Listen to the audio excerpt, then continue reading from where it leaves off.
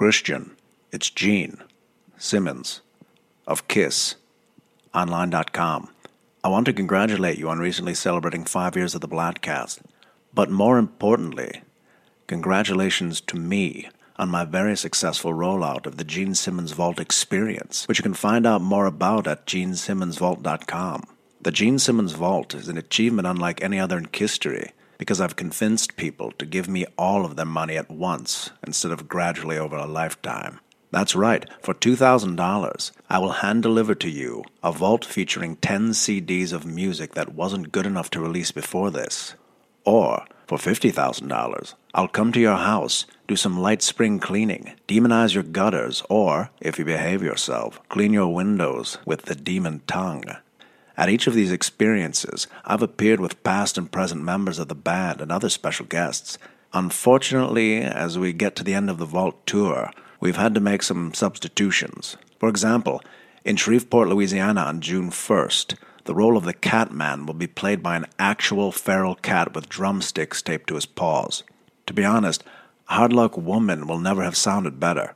And on June 4th, at Vero Beach, Florida, we were scheduled to have Vinnie Vincent on acoustic guitar. Instead, we're thrilled to announce that we have Marvin Finkelbaum from one of our local retirement homes who is bringing his karaoke machine and will join me for a rendition of Rock and Roll Hell that won't just be good, it will be $2,000 a person good.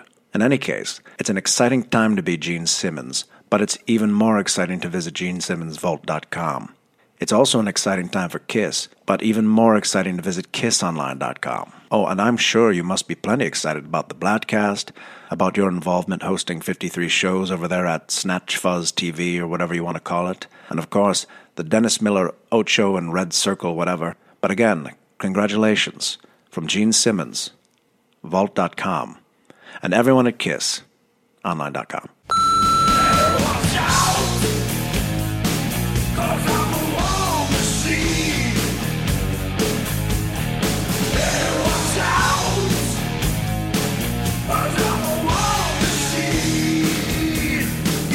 Welcome to the Bladtcast. It is our second Infinity War podcast. Yes, that's right.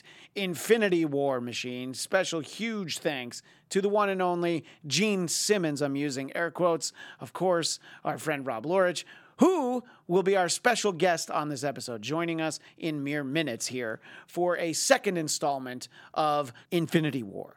So, again, just like last week, if you haven't seen the movie, you can't listen to this because we are raising the spoiler curtain and we're letting all the spoilers just flow fast and furious. No, we don't have any spoilers for the Fast and Furious movies, but we have a lot of spoilers for Infinity War. Interestingly enough, our friend Dominicus Saxon actually saw the movie after listening to our episode filled with spoilers, but he just couldn't resist. Now, that's somebody who has their priorities in order. They put the Bladtcast before they put the priority for the Avengers, which I really appreciate. So, as I said, this is the Bladtcast. I should give you all of our particulars. You can like the Bladtcast on Facebook, follow at Bladtcast, Bladtcast, on Twitter, and of course, Bladtcast.com. Again, Bladtcast. And of course, subscribe on Apple Podcasts, which I think is iTunes. Might not be the same thing as iTunes. I'm not good with this stuff. But anyway, that's where you can find us. And me, do you want to follow me? You want to know what I'm up to day in, day out? Instagram and Twitter at ChristianDMZ. But as I mentioned, our special guest this week will be the one and only Rob Laurich, longtime listeners of the Dennis Miller Show, and honestly, even longtime listeners of the Bladtcast, very familiar with Rob. And he and I are going to do our best to talk about Infinity War without going too deep down these little rabbit holes of super duper nerdy comic book knowledge. Joined now by Mr. Rob Laurich on Twitter at rlaurich, RLAURICH. Before we talk about the movie itself, Rob, I think Bladtcast Nation and, of course, Laurich Nation will be interested in hearing about the little summer reading list you gave yourself leading up to Infinity War. You assigned yourself quite a lengthy reading list of homework, and obviously, you don't need to detail all 300 books you read, but take a little time and talk about how you prepared yourself for Infinity War. Well, before every Marvel film, I like to read some of the classics that they're plucking from, that they're cherry picking to create these screenplays. So I'd never read the original the original, Jim Starlin's original Infinity Gauntlet, which is kind of considered a modern classic, I'd say. You knew about it, of course, right? Yeah, that's actually probably of a lot of the homework that you would have done. It'd be one of the only things that I did read. Like anything, because that's 91. I was still reading like everything Marvel at that point. And then some of the subsequent things I was kind of out on, There's definitely things that I wish I'd read that aren't even necessarily Thanos related. But I still, believe it or not, I confessed this last week on the Bladtcast. I've still not read The Death of Captain Marvel, Marvel graphic novel #1. Just have not read it. I read it, over 20 years ago when I worked at a comic shop. We had it on the shelf, so I pulled it off one day. And that was the first Captain Marvel story I'd ever read. Captain Marvel has never been a popular character in our comic reading lifetime because he died in 81 or something. In the early, maybe mid-'80s? Yeah, I think that's 1981. It's before I started reading comics. So he was already dead. And that was the time period where when you died, you stayed dead. So we were never really going to know that Captain Marvel. The Captain Marvel that I knew was the African-American female Captain Marvel in the Avengers in the 80s. Monica Rambeau, I believe. Monica Rambeau, yeah. Who, by the way, will be in the Captain Marvel movie. She has a different character name. Is it Spectrum, or did I make that up? She was Captain Marvel, and then she became something else. And then Miss Marvel became Binary for a while. I remember when she was Binary. I know Monica Rambeau is going to be in the new movie, correct? I actually didn't know that one way or the other. I remember Ms. Marvel being Binary with the Starjammers ripped from the pages of X-Men. There's a great cover. I believe she becomes Binary in Uncanny X-Men 164. Amazing Dave Cockrum cover. But this is the kind of minutia that will very easily get bogged down. So let's go 2 Inception levels back to the point you were trying to make. So I said, okay, I have to read the original Infinity Gauntlet. But because I'm such a completist, I'm also a huge Silver Surfer fan. But I'd never read his early stuff. So even though Infinity Gauntlet was written in 91 or published in 91, I went back to the 1960s, starting with the first appearance of Silver Surfer. I wove in Adam Warlock, another character who plays a major role in Infinity Gauntlet, the original miniseries, and all the original stories introducing Thanos. Because I'm like, okay, Surfer, Warlock, and Thanos I knew because I knew of Infinity Gauntlet. I knew they played a part. So I wanted to read all of their old stuff. So I read every run of Surfer from his beginning, all his major stories, up to Infinity Gauntlet, all the Adam Warlock stuff, and all the Thanos stuff. But every time I did that, I'd end up going, well, you know what? If I went back 2 more issues, I'd read the first appearance of Ego, the Living Planet. So I do that. You mean Papa Star-Lord? Yeah, and I just kept doing that to the point where what I thought would have been 150, 160 comics at the end totaled out to about 240. Wow. That is a commitment of time, but I think that has made you really well versed in, how faithful this movie was. Because like I said, I read the Infinity Gauntlet, and that's the only thing that I read back in 91. So, that's 27 years. I have not reread it since. I believe I still have it, and I could have reread it, but I just didn't have the time for it. Of the comics you're talking about, the only thing I really read was the 90s Silver Surfer, the Ron Lim Silver Surfer, and I get to know him. Sure, that's what I read. Fairly well about from the that. second half of that originally. Yeah, and I think if we had some kind of movie universe where that character could have been a part of the Infinity War or even Avengers 4, I think it's a very different movie. And, we've barely introduced Adam Warlock in the cinematic universe. So it's interesting that they're telling this story without, Adam Warlock, they could have somehow put him in a little earlier. Silver Surfer, they just weren't going to get without making like a fancy deal with Fox. Yeah, and something I think I tweeted with you and a couple of the other guys about is one thing that I found kind of intriguing is the 3 most important heroes in the Infinity Gauntlet miniseries from 91 are Silver Surfer, Adam Warlock, and Doctor Strange. 2 of those people aren't even in the Marvel universe yet, cinematic universe yet. Like you said, Warlock is being introduced. So they were absent. So Doctor Strange plays he actually would be a little bit more important in the miniseries comic, but it's a very, very different story. They really did just kind of cherry pick it. In the original story, it starts in the pages of Silver Surfer Thanos has all Infinity Gems. And gems, now I'm calling them stones like everybody else, but the Infinity Stones, he has them all. That's the beginning of the miniseries, and he snapped. We're doing spoilers, right? Yeah, so it's a good point that I have wanted to reiterate, that the spoiler curtain is firmly raised, and the spoilers are fleeing, under the curtain, under the Iron Curtain, into we're Bladtcast talking Nation. double spoilers, because I'm going to be spoiling the film and the original miniseries. Yeah. So if you want to read it, just tune out for whatever. Yeah, exactly. But yeah, it starts with him in the pages of Silver Surfer. He'd been dead for, I think, about a decade. Captain Marvel and Warlock put an end to him. Actually, Captain Marvel first stopped him the first time, what's known as the first Thanos War. Captain Marvel is the big hero. And that was his greatest rival. Again, he's not anywhere in the Marvel Cinematic Universe, but he will be, because Jude Law is playing Mar-Vell in the Captain Marvel film. But, so he stops him the first Thanos War. The second one, Adam Warlock kills Thanos, but he also dies in the process. So he comes back to life in the pages in that same run of Silver Surfer that you and I both read in the late 80s, early 90s. Right. Thanos is resurrected by Death, the character of Death, which is personified by a woman, a major character in the comic, again, not in the film. She resurrects him, and it is her idea that she wants balance in the universe. She's the one who wants to wipe out half the sentient life in the entire universe. He does it. Thanos then does it to please her, because he's forever courting Death. He's in love with her. So that's where that comes from. And then it starts. The miniseries starts with him showing up at Earth, and he says, "I'm going to do this." Snaps his fingers. Half the population's wiped off. That's issue 1. So it's a drastically different story compared to the film.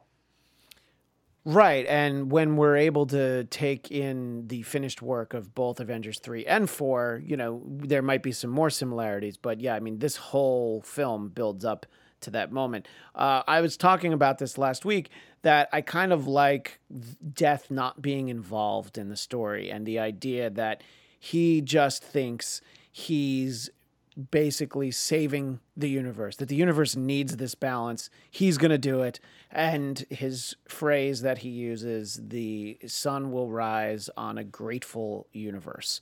And this is exactly what I said last week. I like the kind of bad guy who actually thinks they're the good guy. They think that they have the right cause. I love a Doctor Doom. I love, but Magneto's far more fascinating, because he's just like, well, this is just right, what I'm doing. So to have a Thanos, that's great. And I just think they do such a good job on giving us that character and at least understanding him. And, his connection to Gamora is just sort of an interesting wrinkle that I didn't really expect that. And it's great to finally get Thanos, because, for, well, not a whole decade, but for about, 7 years since Avengers came out, the first Avengers, we've been, teased that, Thanos is coming. But sometimes you might have forgotten about him. He looks a lot different now, but that's besides the point. So is there any one thing other than some of the characters we've mentioned? Is there something that you read in doing all of your homework that you're like, oh man, if only this had been in the movie, whether it's an interaction or a character we haven't yet mentioned? Is there anything in particular that comes to mind? There's in the miniseries, like I said, he wipes out half the population of the universe in issue 1. And then the subsequent issues is the heroes that remain have to figure out how to defeat him. There is a major twist I didn't see coming. I think it's 6 issues, around issue 5. I think issue 5. And I wish am I talking fully about this? Yeah, absolutely. Please. In the comic, there's a couple of homages they do to the original comic. The story starts in the comic book. Silver Surfer crashes through Doctor Strange's roof and tells him Thanos is coming. So obviously in the film, that's Bruce Banner. Yeah. He serves as the Arbinger of Doom. And the heroes are trying to figure out how to stop Thanos, and he's fighting them. Now, at the same time, the entire the entire story takes place on this kind of floating stone monument in space that he builds to honor Death. And that's really where the whole story takes place. Doctor Strange has a group of heroes in his Sanctum Sanctorum. He's trying to kind of like psychically guide the battle, and he plays he has another role in there kind of. But that's his main purpose. But most of it takes place in space, and the heroes go up there and they get their asses kicked. While it's all going on, he has his adopted daughter, Gamora is nowhere in the story till the end.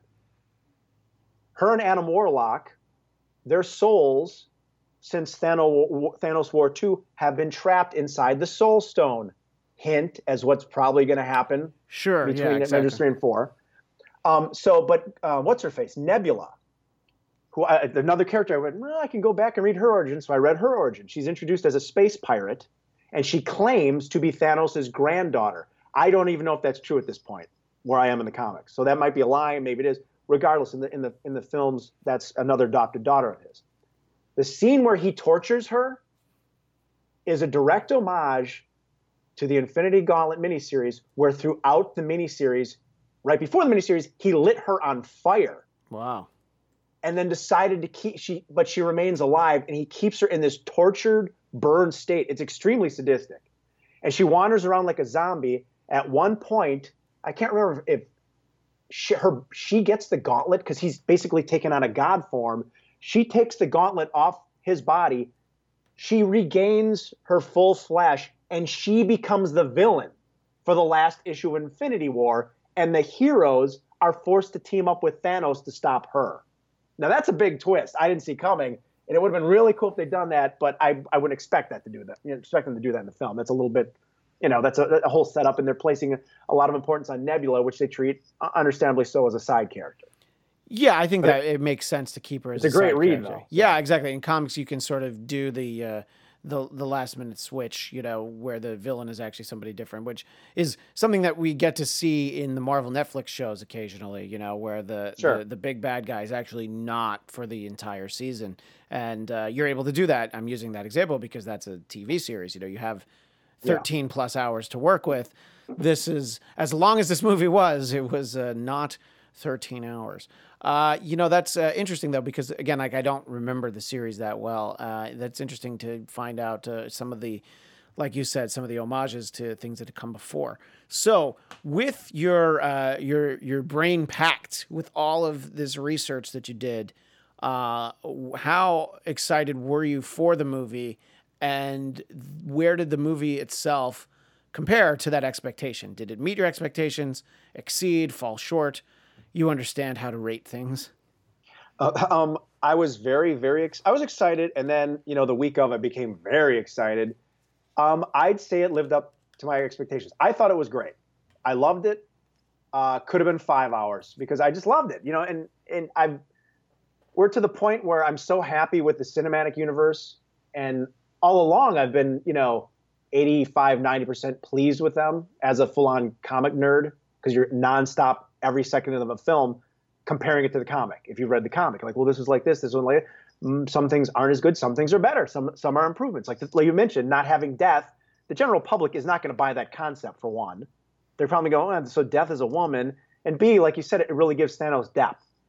It puts the onus on him of he wants to do this because he thinks it's right, not just because he's trying to get laid for a chick who wants to do this and thinks it's right. Right, exactly. So that's smart. But no, I thought it was awesome.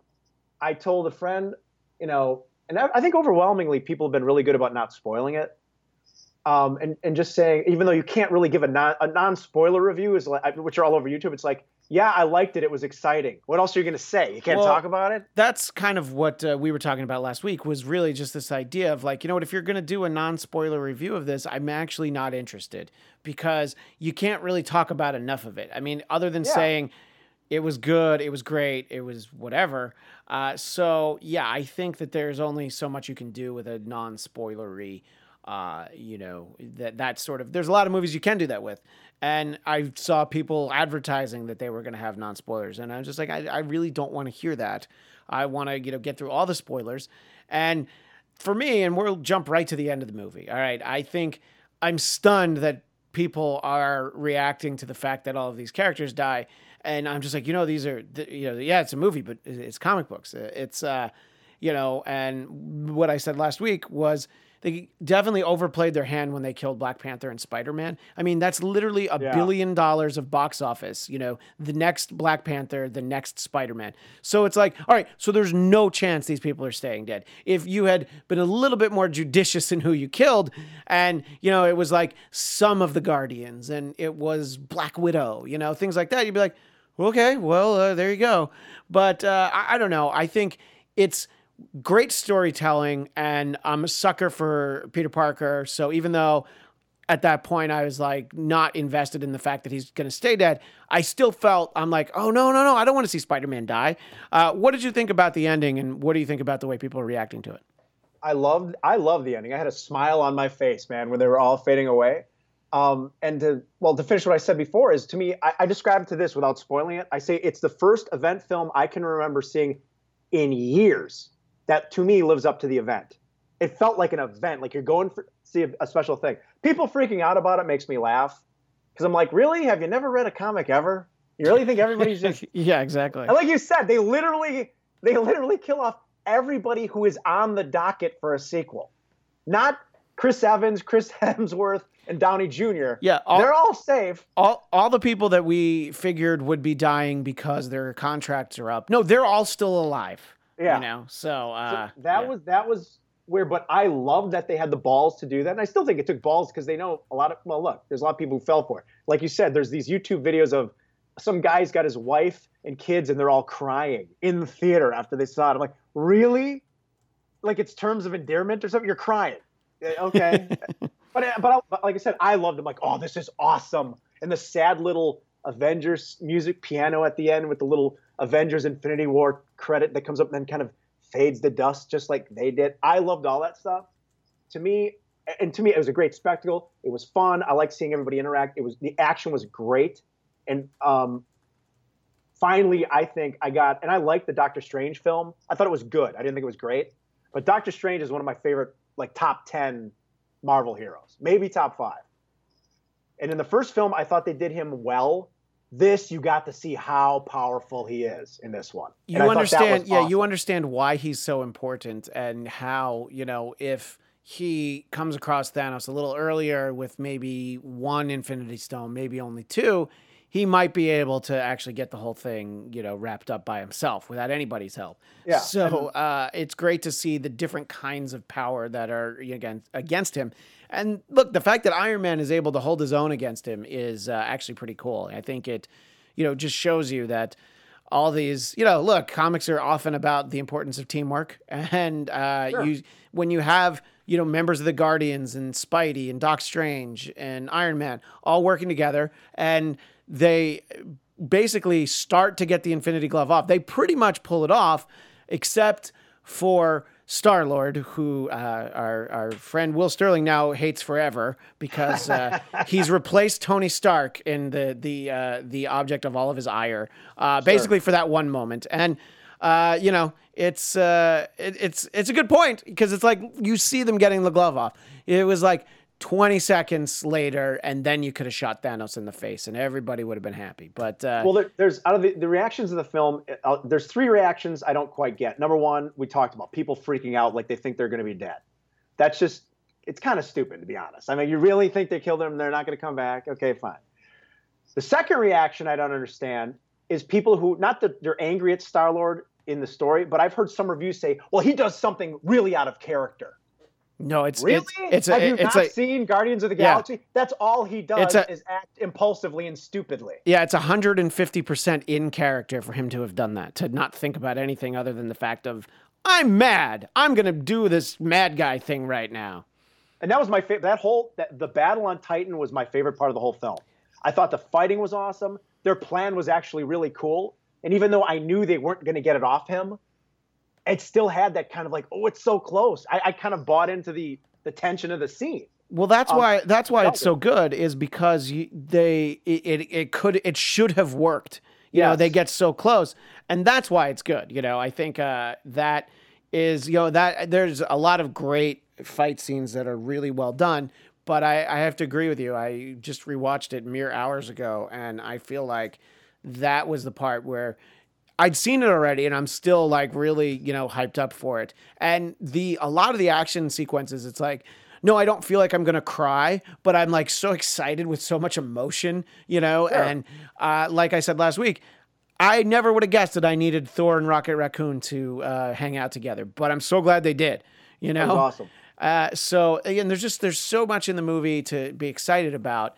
One of the topics I want to make sure we get to, and we're sort of doing this very conversationally, non-linear. I don't want to break it down and then in Act 2. But one of the things we just forgot to talk about last week was the fact that Banner is unable to Hulk out. And somebody, Jennifer Yard, I believe her name is, wrote to us on Twitter and said, I must have missed the part where you talked about it. And I'm like, no, you didn't miss it. We just kind of forgot because we were so excited about the movie. And it's interesting. It's mostly played up for comedy. And what we did say about it is that it does give sort of the one bad visual effect in the movie, which is late in the movie, when Bruce has the mask off and you see him there. And and he's floating. He's floating. And with that in mind, I noticed in like one of the shots of that, they actually had everything in the background blurred, and we were just really focused on the foreground. And I was like, yeah, okay, they kind of knew that. Why is it they can do all the? That's the one effect they have a problem blending real flesh. Even Downey sometimes when the mask would come up in the Iron Man movies, the Avengers movie, it's like you look like it's CGI body. It's CGI. I can tell it looks like you're floating in a cartoon. A really nice cartoon, but a cartoon nonetheless. Yeah, exactly. What did you think about that? I mean, it's mostly played up for comedy that we get to see Hulk. No! And my wife commented that this is a continuation from the way that Hulk is portrayed in Ragnarok. He just constantly reminds us of our son Felix. Just sort of the very petulant nature of laughing at somebody who falls and hurts themselves, and then no, I don't want to do that. What do you think about Hulk or lack thereof in this film? I thought it was kind of cool. I thought it was a brave move. First of all, the fact that they purposefully put in footage that was not in the film to throw people off was genius. That was on purpose. I saw an interview with those guys because everyone's like, well, how come he only has 2 Infinity Stones when he's got Steve Rogers is holding all that stuff, Hulk running with them all together? He was never supposed to be in there. They added that stuff for the marketing campaign to throw people off. I didn't even remember that, and that's that fascinating. Famous last shot, everyone remember with them all running in slow motion in Wakanda, and Hulk's in the background. There is no Hulk in this film. Well, no, that's not true. In the very beginning, on the Asgardian ship, there is Hulk. Oh, yeah, you're right. I forgot. But after that point, and I think that we don't get him on Earth, and I think that that's actually what it comes down to. Hulk just knows that when he's the Hulk on Earth, bad things happen. So he's probably like, no, I'm just going to make more of a mess of things. See, I took it as he was afraid because he got his ass kicked. Oh, that's a great point. Yeah. When he fights Thanos, he yelps. You've never heard Hulk go, Brr! He makes a weird sound at one point when he first starts getting beat by Thanos. So I took it as he was afraid. I like Ragnarok a lot. It was way too funny for me. And when I just saw it again recently, it's just too funny. It's like a parody of itself at points. At the same time, it has by far the best, most kick-ass Thor action ever. The opening and closing fight scenes here's another one in this movie. So I still like it a lot.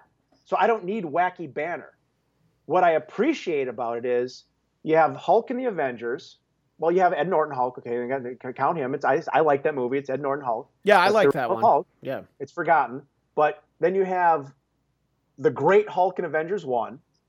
You have Talking Hulk in Thor Ragnarok, and in here you had Scared, I Don't Want to Come Out Hulk. Banner has to carry the weight. If you read the Hulk comic book, he went through a zillion different permutations throughout his run. So to me, it's kind of like, well, we're getting a different Hulk every movie.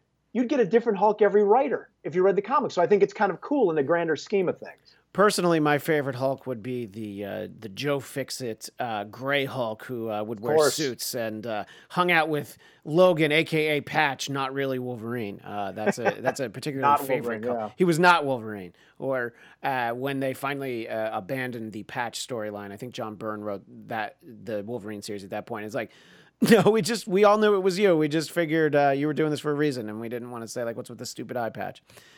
Anyway...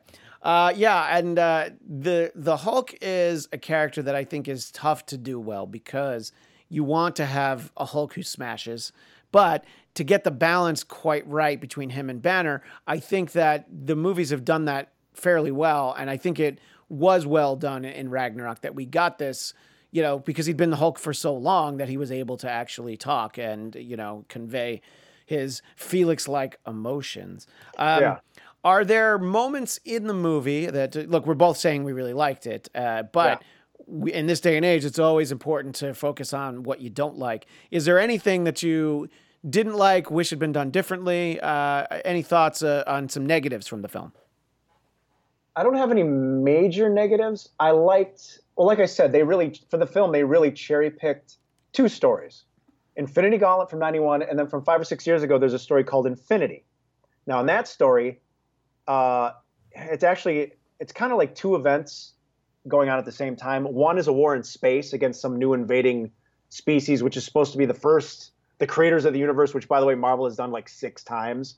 So every couple decades, someone comes along and says, well, they were the first beings to be alive in the universe. And then another one comes along, well, they were before the previous beings, and that's how, as you know, you get the Celestials. Yeah. And then the Watchers have been around for a while, and they keep regressing farther back, retconning their history. So this new species comes along to attack the Earth, and it draws the Avengers off the Earth. While that's happening, Thanos decides to invade Earth with his Black Order. The Black Order, his lieutenants, which in here he refers to as his children. They're not really his children. They're just basically his lieutenants, his officer thugs. And in that story? Is it the same group of henchmen like Ebony Maw, Cull Obsidian, that crowd? Yes, -1. They eliminated one character, but they ended up then retconning them and saying, well, they've always been around. You just didn't see them before.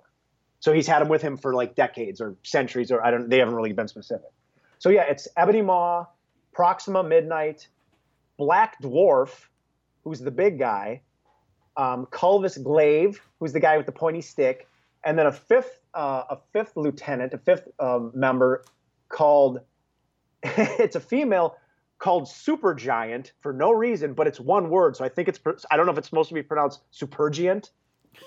And she was basically kind of a telepath, and was really redundant because in the comics, Black Maw is kind of a telepath. He really gets in your head, and in the Infinity comic, he gets inside Doctor Strange's head and manipulates him, and he can control through words and all that stuff. He's not really a physical villain like he is in the film, but He's still cool because he is mouthy like that with all his proclamations. So they used them, and actually, Thanos refers to them as he calls them the Cull Obsidian. Right. They call themselves the Black Order, or vice versa. And so instead of calling the big guy Black Dwarf, which sounds kind of stupid, they called him Cull Obsidian in the film. I don't even know if they actually mentioned it in the film now. I think that I think that for the most part, we don't really get their names, and it's also like, you don't need their names. You get to exactly. But as for what I would have liked to have seen is there's more of them in the Infinity comic. In particular, in the comic, Proxima Midnight is great. I thought she was fine in the film, although they changed her look in a weird way and they added those horns on her head. She just has a really cool headpiece in the comics, very Jack Kirby-esque. And they changed her look, whatever. But she actually speaks a lot. Her and Culvis Glaive are actually a couple, the two who fight together when they're both trying to kill Vision. They're a couple, and but just like in the film, in the miniseries Infinity, Ebony Maw is by far the coolest one. Everybody likes him the best.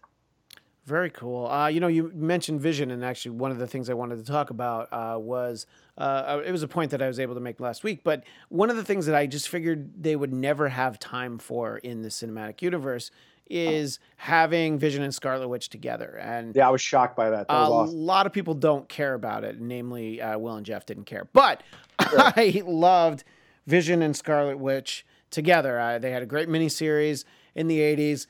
And I always liked the two of them. They're kids that were then erased from existence. Yeah, that's what I was going to say. Is that I like the part where they had kids and they thought that Wanda was going to have a big baby. Turns out they had twins, and I liked all that stuff. But that is my era of Marvel Comics, is sort of like the mid to late 80s. Like I continue to read after that, but you see a lot of changes, things like that. They're like, well, no, nobody wants that story. And one of the things that they figured nobody ever wanted was anybody being married. So let's blink Peter Parker and Mary Jane out of existence. All these things that I've heard about, but never read any stories with it because, you know what? They might even be decent stories, but I just don't need to read that. I don't need that in my life, And so I was very happy to see Vision and Scarlet Witch, in the way where they don't spend that much time with it. It's like, oh yeah, they've had a couple of years to kind of work on their thing. So that they at least had a period of time where they were happy. And apparently in the Marvel Universe, if you're a couple, you need to be prepared to kill the other one. Because Peter has to kill Peter. Long-running theme. Yeah, Peter Quill has to kill Gamora, and he's willing to with Bubbles. Wolverine and Jean Grey. Yeah, right. Exactly. You always have to be able to kill. Well, that's what they say is if you can't kill the one you love, kill the one you're with, and that is, I think, something that Stanley stands by. So for the most part, it's really just things that I'm very happy about. And, as the people start to disintegrate and turn to dust, it's still really cool. And there's some great moments that you get out of it. But yeah, I don't know. I'm not losing any sleep over it because it's just a simple matter of like, I'm going to have to wait a whole year to see how they explain it away. And that'll be the interesting thing is like, well, what of the various comic book reasons that you can do this stuff are you going to be able to do away with it? And I like that Doctor Strange saw 14 million different permutations and he's like, he only won one of them, so he didn't even have to choose. He's just like, well, we got to do that, Well, that's I said there are three things. That's the third thing I can't believe people are upset about is I can't believe Doctor Strange just gave up the gem. Did you not watch the film? Yeah. He tells you right there, there's he knows the scenario in which they win and what has to happen, which obviously involves him handing over the gem to Thanos and or the importance of Tony Stark being alive. Yes. So he cuts the deal. How do people not see this? I mean, and that's why I said I tweeted about it. I said, everyone's playing checkers. Doctor Strange is playing chess. Yeah. He's 3 moves down the board. Yeah, exactly. And you know how Spock would play the 2-level chess on Star Trek? Well, tri-level chess. Tri-level, you're absolutely right. Stephen Strange, with all the arms, he's able to play like 8-level chess, Right. So he can... Now, I don't know if I should get into future spoilers. Well, here's the thing, because if you have future spoilers, they won't necessarily be what happens in the movie. You know what I mean? That's true. So this is the sort of thing where people can opt to tune out. Because it's like, if you don't want to hear possibilities, look, there are 14 million ways this movie can go. All right. So I've read about 240 of them in the last 3 months. Yeah. So, but still, there's still so many more. And it was like 14,650,000. So really, there's still 14 million and change, 14,400,000. So plenty of other options. Now, have you seen some of the photos that have been snapped of them filming the 4th film? I have not seen those, but... It tells you how they're going to do it. Just by seeing them, it's a pretty big hint about what's going to happen in the 4th film. Well, we've given people an option to tune out. And also, look, you said they did misdirect for the trailer. Maybe these photos are to also do some misdirect. What do you see from these photos? They're street shots in presumably New York. Whenever they shoot in New York, you can't hide people from taking pictures. You can't prevent them from taking pictures from skyscrapers on the street. They're pictures on set of Robert Downey Jr. with very light colored hair, either blondish or I don't know if it's supposed to be grayish, with Chris Evans and Chris Hemsworth, both of whom are in their Avengers 1 uniforms. It's going to be a time travel story, at least an element of time travel. And Ant-Man's there and Spider-Man. So it's a mishmash of, it looks like an older Tony Stark. Right. Like he may go back to the first Avengers film. Interesting. Well, I think that would be cool. And, my expectation is... Oh, and I forgot to mention a detail.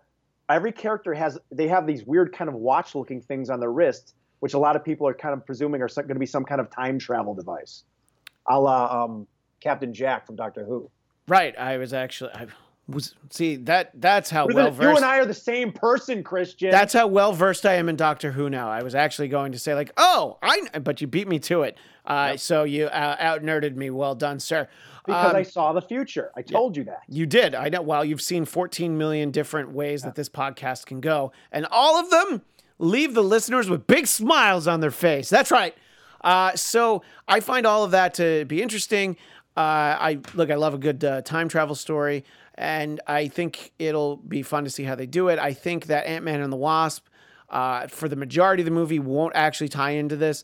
I think that the bulk of the movie will happen either before this or concurrently with it. And then I think it ends up with them, just ever so slightly advancing the story. Let's talk about the end credits scene, which is, of course, Nick Fury sending a great... He's paging Captain Marvel because the Captain Marvel film is set in the 90s. Something that Will and Jeff were not aware of, and I don't dig deep in spoilers, but I thought everybody knew that the Captain Marvel movie was going to be set in the 90s. Yeah, I'm excited. Well, I thought that ending was great, and that's the only time I was a visible nerd where I went, "Ooh, Captain Marvel!" to my friend next to me because I got all excited. Wow. Because I was hoping we'd see her. Yeah. I think in one permutation of the script she was in it, but I think it's best to save her for later. Yeah. So seeing the symbol got me excited. Carol Danvers, I've said for years, is probably my favorite female Marvel hero. I'm a huge Miss Marvel fan. I read her the last run that was as Miss Marvel, and I think it ran 40 maybe some or 40 some, almost 50 issues. I bought and I read that whole thing. So now, I'm wait, really when was this run? So I know the original series when she's got she's got the Dallas Cowboys cheerleader where you can see her stomach, and then it goes into the blue uniform for when she was an Avenger, and that era of the Avengers is before my time, but I don't even know exactly. I just remember getting a bunch of the back issues cheap. So around Avengers 200 when she was on the Avengers, I've read a lot of those stories, before she meets Rogue in Avengers Annual 10. So that's the Carol Danvers Ms. Marvel I'm familiar with pre-binary. Is there another run that you're talking about that is after that? The run I'm talking about was from, I think it ended around 8 years ago, I want to say. I think. I haven't bought a Marvel comic in ages, but I want to say it started in 2011. Maybe that's right.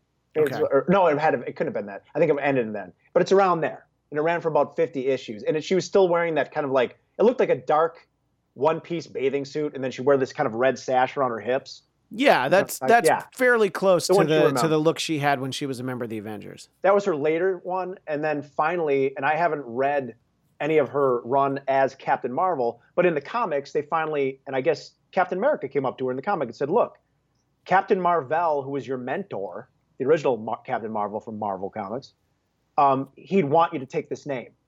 You honor him by doing so." So it was actually a really sweet moment where then she started to call herself Captain Marvel because she's an Air Force pilot. I think she's a captain. Yeah. So it's kind of it has a double meaning for her.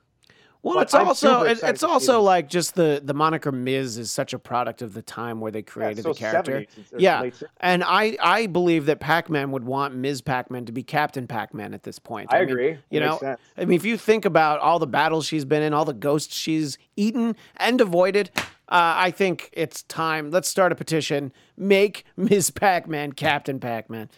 But anyway, so I've gotten more excited about the Captain Marvel movie. As little bits have leaked out about it. You see set photos that have Agent Coulson, that have Nick Fury with hair and two eyes. So I think that it's going to be great because I think that what happens in that movie is going to be so essential to the way that Avengers 4 plays out. And I also feel like Captain Marvel, Ms. Marvel, whatever, Captain Marvel is such a super powerful character that if they'd had her in this movie, she probably would have been able to prevent Thanos from getting all the stones and actually blinking out half of humanity. We don't have, as we said, we don't have Adam Warlock, we don't have Silver Surfer, but I see her on the same scale as those characters. Am I giving her too much credit? No, she's alpha level. I think they refer to them like that in the Marvel universe too, alpha level threat or whatever. Yeah, I think you're right, and I think it was something that the old official handbook of the Marvel universe would I think list that. Yeah, she's equivalent to a Wonder Woman, but between a Wonder Woman and a Superman.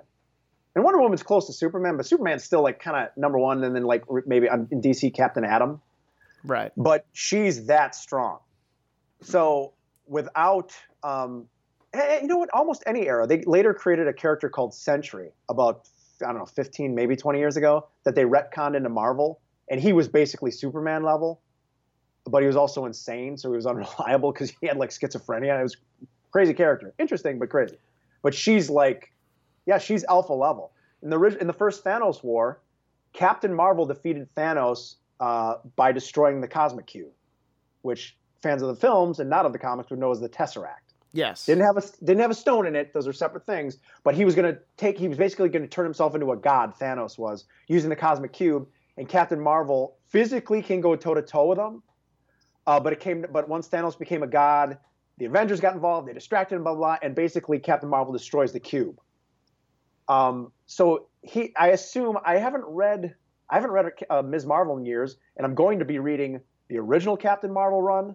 I've never read it in its entirety, and all of her runs leading up to the Captain Marvel movie. So I'll find out. I can get back to you on that. Yeah, please do. She's as tough as you can get. I'm super psyched for that film. The fact that they're setting it in the 90s is kind of cool. The fact that they're introducing the Skrulls into the MCU. Yeah, that's really what I cool. wanted to kind of transition to, is because they're characters that we haven't dealt with. And from, sort of a weird logistics licensing standpoint, I wasn't sure that we could get the Skrulls because I think of them with the Fantastic Four.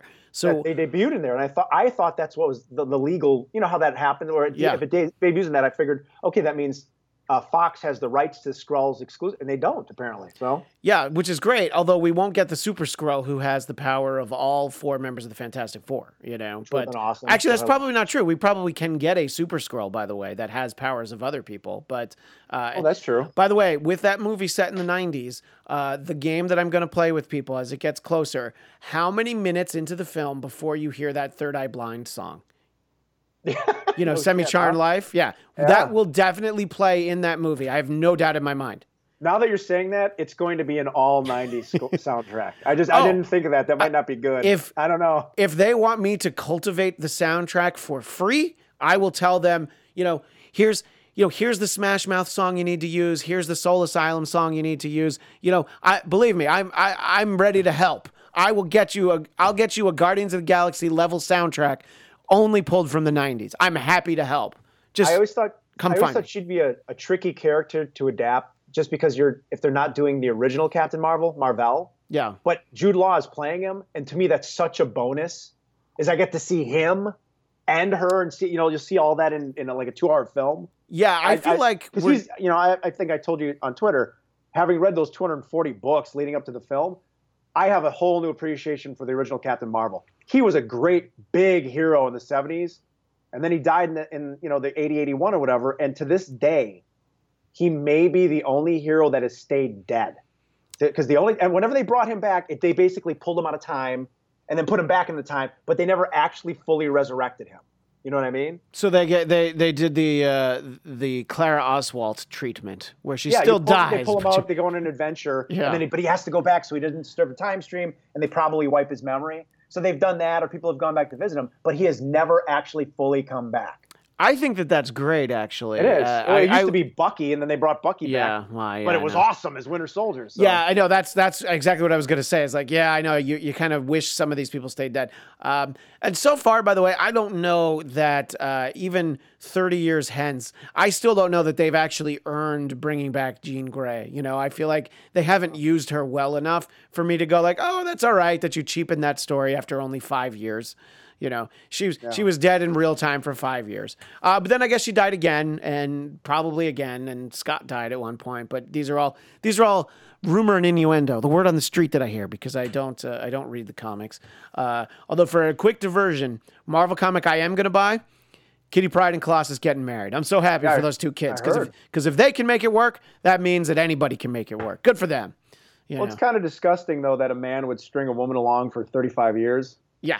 And finally you're going to get married. I want to know what age they actually are, because, obviously and we've talked about this on the podcast, the relationship was deemed inappropriate by management. I believe Jim Shooter personally, although maybe he was gone by that. She was like 14 or something, wasn't she? No, she was 13 and a half, and he was around 19, like maybe 20. And I don't know. I always liked them as a couple, but I was a kid at the time, and I didn't really think anything of it. And it's not something you get away with now. But see, you know what? It's all fine, because he's making an honest woman out of her, and that wedding will probably be right up there with. I don't know. The only Marvel wedding I got really excited for was Peter and Mary Jane. Oh yeah, sure. And I had to because I think I've talked about this on the podcast. I subscribed to Amazing Spider-Man. I got it in the mail because there weren't really good comic book stores in my town anymore at that point. The one of them had closed. So I had to, God bless my mother. She drove me around I'm scouring 7-Elevens and anything that sold comics to try and find it. I finally found it.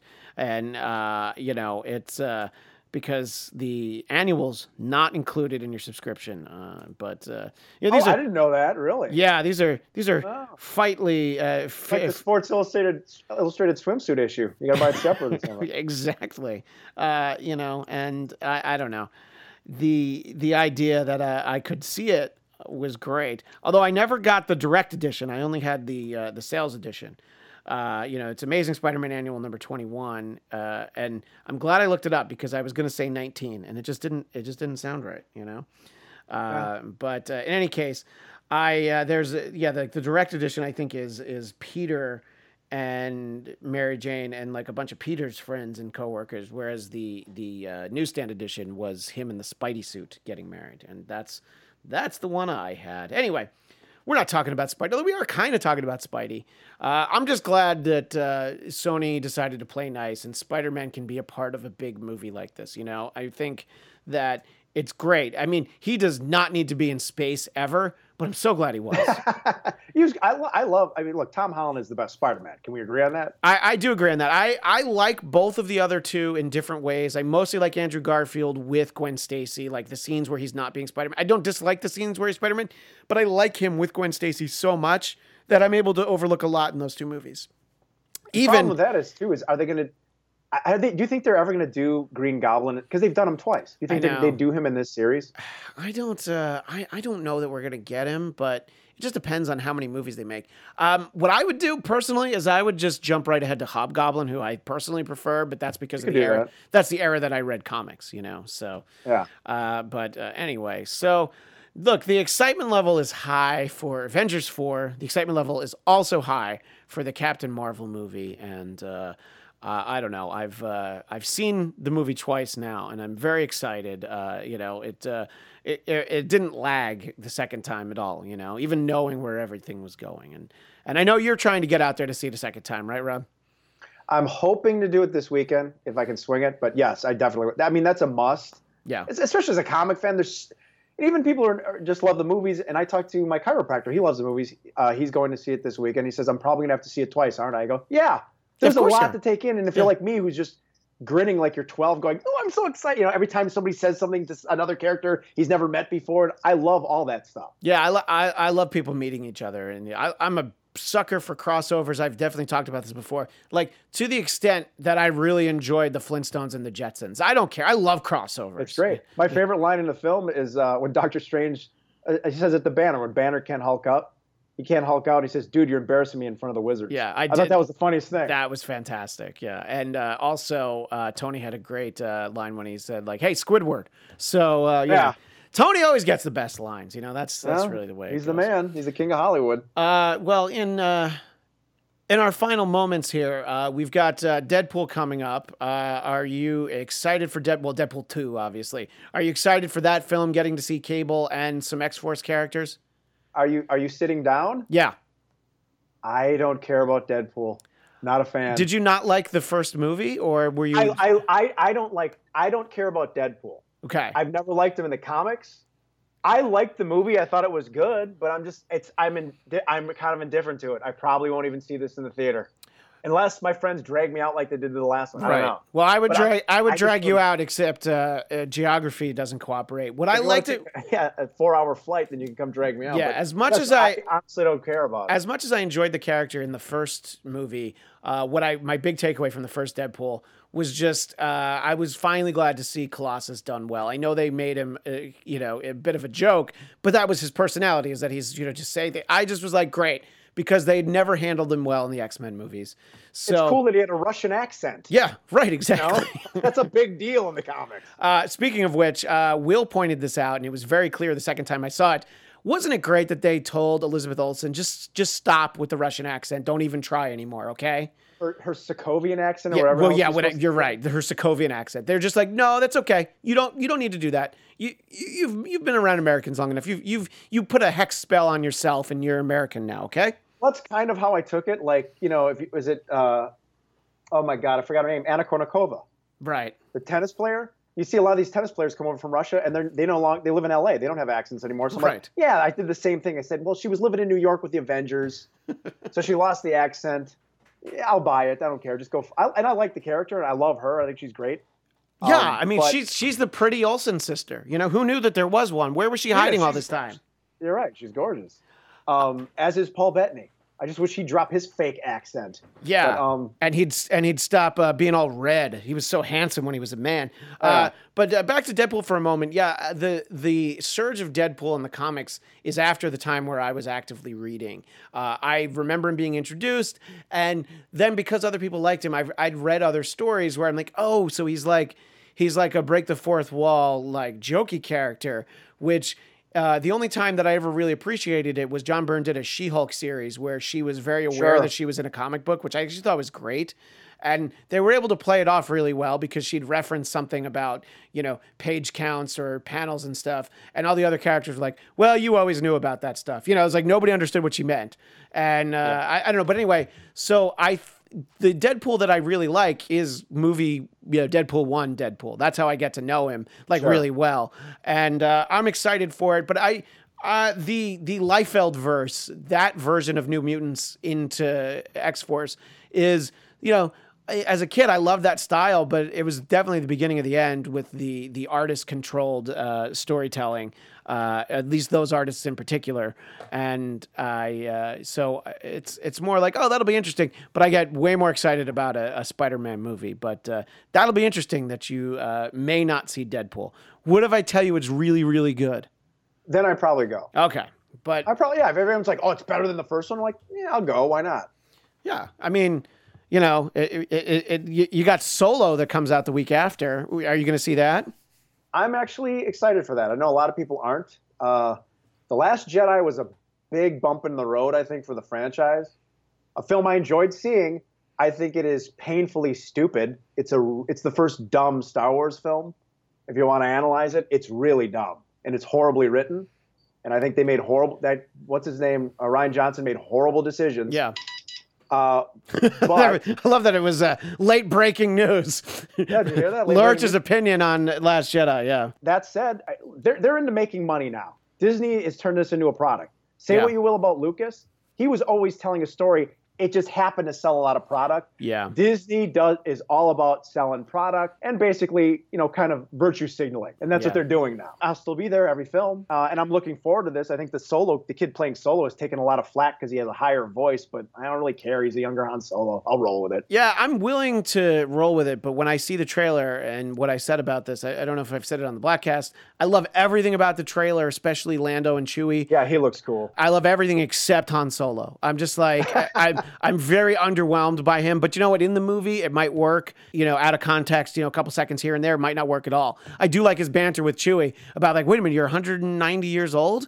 You look great. So there's potential. So, well, anyway, speaking of living up to potential, our guest, Rob Laurich, definitely knocked it out of the park here. Rob, where do people find you on Twitter? They should follow you. I don't even remember. Just look up Rob Laurich, and then if you see Vincent Price as Egghead from Batman, that's me. Yeah, that's really all they need to know. It's at R Laurich. That's is it? Because I honestly now get it. Yeah, well, because your email is different than R Laurich, and that's why I had to look it up and make sure I was right. But, well, there's a fake Rob Laurich too, just like there's a fake Will Sterling, and I don't remember if I'm real or fake now. I don't remember which one I am. Well, that's something that we will have to tackle in the future. All Doctor Strange, he knows all. He does. He's seen everything. He's, like I said, he'd heard 14 million different versions of this podcast, but each of them will end with me saying thanks so much to our guest Rob Laurich. Be sure to follow him on Twitter at @RLaurich, and we'll see you next time on the Bladtcast.